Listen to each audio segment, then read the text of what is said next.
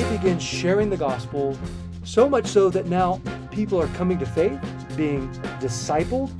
We see a church form in Antioch. Now these are just ordinary, regular believers doing what regular, ordinary believers should do. It should be baked into their DNA. This is To the Ends of the Earth podcast. Welcome to the Ends of the Earth podcast, where we are always wrestling with the question, what is it going to take to complete the Great Commission in our generation? We are your hosts. I'm Baron Muga. And I'm Joey Gordy. Hey, Joey. 2 episodes ago, you mentioned the missionary pattern that we see exemplified in Paul's ministry, where we see he goes with entry, where he enters a place, then there's evangelism, then there's discipleship, then there's church formation, leadership development is also seen there, and then even an exit strategy. So let's go back again a little bit and dig into each of those aspects, maybe one or two at a time for each episode. And as we do, we're going to ask or think about how these particular elements affects us as believers and as churches. And one of the things I was thinking about that is when we talk about this, sometimes people just think we're talking about missionaries, right? So the question then becomes, how does this impact just the regular person in the church? You know, somebody who doesn't consider themselves a missionary, maybe just has a regular job or is just going through life normally. Is these elements that we're talking about, is that for them also? Yeah, I think there are several great examples in the Word that we need to go back to just to kind of get some bearing on this. And we see in the Word, we see everyday, normal, regular Christians about God's business of entering new places and evangelizing.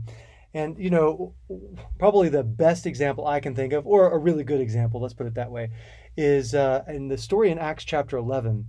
Now, you recall that prior to Acts 11, we have the death or the martyrdom of Stephen.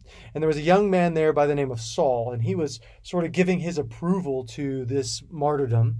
And he starts to rise in power, and he begins persecuting the church. Well, after the death of Stephen, there's a great persecution that breaks out, and people begin to flee literally for their lives. Now, just as an interesting note, if you're in the Middle East somewhere today, just imagine you're there today, and there are people who follow Jesus, and someone is persecuting them so much, even to death, that they're on the run for their lives. What do you call that person who's persecuting them?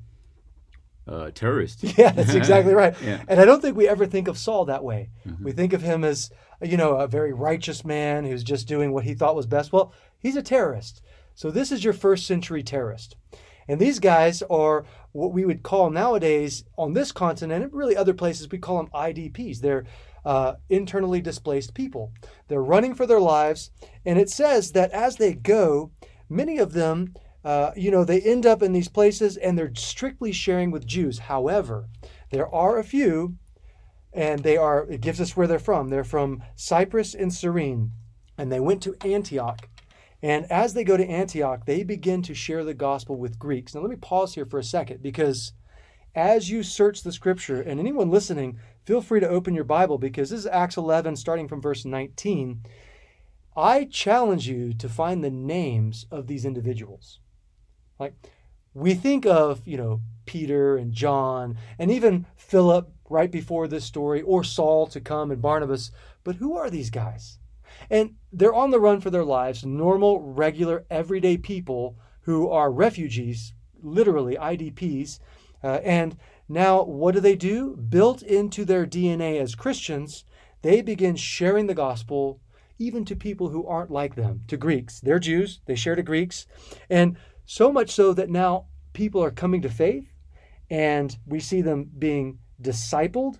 We see a church form in Antioch. Now these are just ordinary, regular believers doing what regular, ordinary believers should do. It should be baked into their DNA. Absolutely. I think that is a perfect example of, just like you put it, the DNA of the regular, everyday believer. And, I'm beginning to even think of other examples of regular, everyday believers in John 4, the Samaritan woman who encounters Jesus. And it's very interesting. She doesn't come to us as theologian or somebody who's, recognizable as a religious person.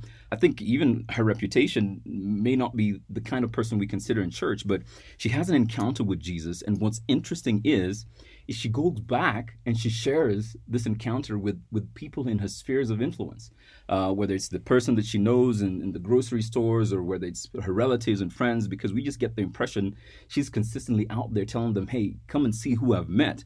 And so a little bit of a revival breaks out there in Samaria just because of this regular everyday woman who has an encounter with Jesus.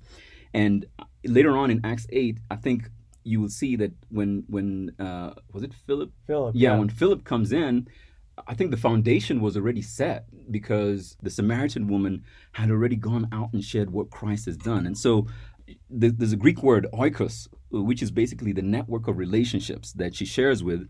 And I think we too need to be thinking about that. Yeah, I mean, you bring up the word oikos is a really good word for this episode.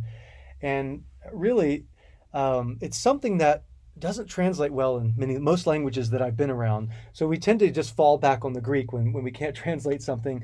But I think it would be maybe a good acronym, if you will, would be FRAN. So in English, FRAN would stand for friends, relatives, associates, and neighbors. So think about your FRAN. Like, God has put lost people all around us. I mean, very few of us in the world today are just in these isolated places like monks, right, where there's just believers around us. So God has intentionally placed those people who have decided to follow him. He's chosen them and put them in these spots where there are their oikos or their fran, if you will, around them. Yeah, I read a book called Concentric Circles of Concern, and it used those same terminologies. You have all these people, whether it's your friends, your relatives, your neighbors, your associates, even strangers, who are individuals that you can engage, for the sake of the gospel. So, when I think about this, can you imagine this, Joey? Regular everyday believers focused on the idea that they have a network of individuals with whom they can be sharing the gospel with and being intentional about that. Can you imagine how that would change the church? We're looking at, like in Acts 11, these are known individuals who literally were responsible for the spread of the gospel, because it says that the apostles remained and they're the ones who went out. And then you look at the Samaritan woman in John 4, where as an individual, literally a city explodes with a revival because she's focused on just sharing about her encounter with Christ. And so this is very exciting for me when I think of the fact that all believers, regardless of whether we call them, missionaries or just individuals in the church, are responsible for this idea of being able to expand the gospel. But then it also brings up a question, Joey. So, I mean, we see that they're both supposed to be doing the same thing, and by they I mean the missionaries and just the regular everyday believer. So is there a distinction between the missionary and just the everyday believer? Yeah, absolutely. Now, you said something really important, and I think we need to just kind of highlight it one more time, is that the every believer, your common ordinary believer, in their DNA, when they are full of the Spirit, they are to engage lost people, share the gospel, make disciples, and I would even argue from Scripture, like start a church. However, what makes what is the difference between someone who is called a missionary and just your everyday believer? And I think that comes down really to two things. I would say calling and intentionality. Calling, when we look at Acts chapter 13, so this is our first reference of the Holy Spirit setting apart, also the church setting apart two individuals to go further afield. We look at Acts chapter 13, we see these sent out ones are called by the Spirit and really endorsed or commissioned, if you will, to do the work of the Spirit. As we flip through Acts 13 and 14 and really through the end of the New Testament, but specifically Acts, we see the same pattern repeated, right? We see them enter new places. So first they go to Cyprus. We see them enter Cyprus. We see them share the gospel. We see them make disciples of those who believe. We see them start churches. And in fact, on the way back through in Acts 14, we see them appoint elders in every church. So there's a leadership development before they head back to Antioch, which is an exit. Mm-hmm. So we see that happen. That would be the calling of the specific work, the intentionality. The intentionality was the second thing I wanted to mention. They're intentional to take the gospel, first, to be obedient to where the Spirit leads them, but second, to take the gospel to where it is not yet. So you can sort of hear the refrain of Paul, right? Paul's desire is to proclaim the gospel where it is not yet. So he doesn't build on any man's foundation. We talked about that a few weeks ago. We were looking at Romans 15. So that is the distinction between your everyday believers and your missionaries, who, of course, are everyday believers. Right. And it is in their DNA, too. Mm-hmm. They're just intentionally going to a place that doesn't have it, with the end result of they are going to see the church established, raise up those everyday believers to be faithful, and even see leadership develop from within before they head to the next place. Wow. Great stuff, Joey. I love the word you picked on there, intentionality. All of us are full of good intentions, but I think, one phrase that I like to repeat is we have to be intentional about our good intentions. So we're looking at, whether it's a missionary or everyday believer, and there is that distinction there that you just so eloquently mentioned. But we see that all of them have this DNA of every believer, which is to be able to go to a place, whether it's where they are, like John 4, the Samaritan woman, or where they've been taken by whatever events, whether it's persecution or a job change, whatever it is, to be wherever they are, to evangelize, to disciple, and to even start churches. So maybe to our listeners, one of the things we can collectively do, including us here in Nairobi, is to challenge ourselves to make a list of those individuals who are in our concentric circles, whether it's our friends, our relatives, our associates, our neighbors, and maybe some people that you see on a common basis on the way to work or whatever it is. Make a list of those individuals and begin to pray. Just pray over that list on a regular basis, whether you do it daily or weekly. Pray over that list for the sole purpose of an opportunity to share the gospel with them.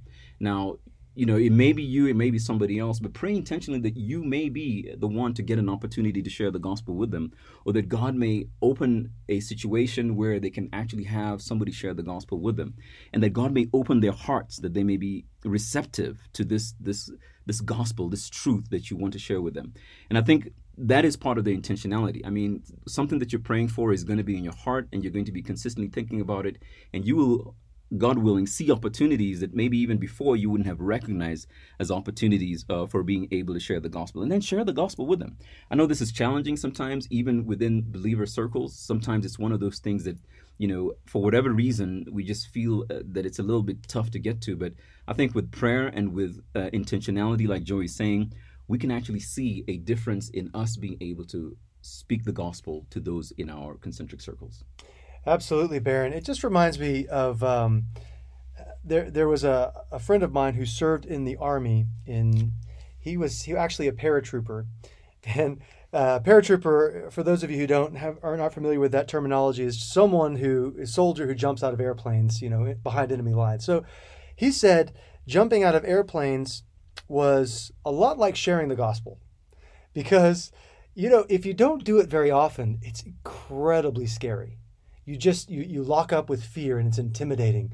But if you're a paratrooper, they make you 3, 4, 5 times a day, sometimes in training, jump out of an airplane to get over the fear. So you get that repetition so that you get over that initial fear. Or like a bodybuilder who keeps repeating those weightlifting and building his muscles so that you can grow that muscle of evangelism and sharing and getting over fear. So as we have done with other episodes, let me just leave with a few thoughts, and then we'll come back to you, Baron.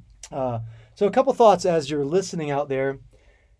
Are you being faithful to engage your friends, relatives, associates, and neighbors, those who don't know Christ? And if you're not doing it, who is doing it? Are you actively seeking opportunities to share with them? And are you taking those opportunities when they arise?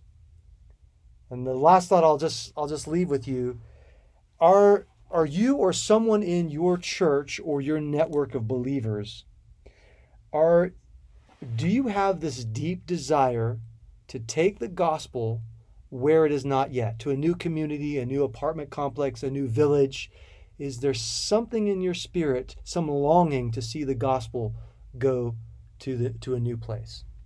Wonderful. One of the things, Joey, that I just thought about even as you're speaking is for many of us who maybe you've been a believer for a while without even realizing it, sometimes we end up being in Christian bubbles, for lack of a better term, where over time we just find that most of the people we engage with or we associate with are Christians. So even as we talk about your oikos, even as we talk about your sphere or individuals that you connect with, maybe it requires some intentionality in terms of being in those places where you can connect with lost people.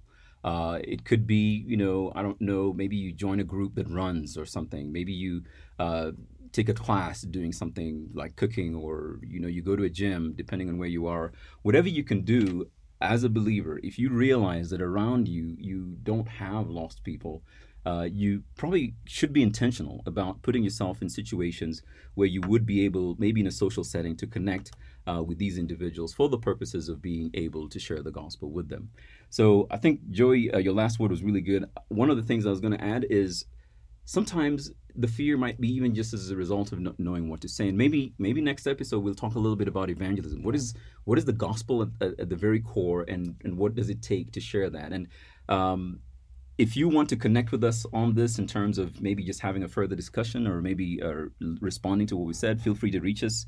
Our Facebook page is African Center for Global Mission, ACGM, and Twitter handle is ACGM, African Center for Global Mission. We also have an email address, africancenterforglobalmission@gmail.com. So feel free to reach us in any one of those ways. But we're praying for you, and you can pray for us, that for all of us as believers, through this DNA that we have and the Holy Spirit in us, we can be out there sharing the gospel in our areas of influence. God bless. Thanks for listening.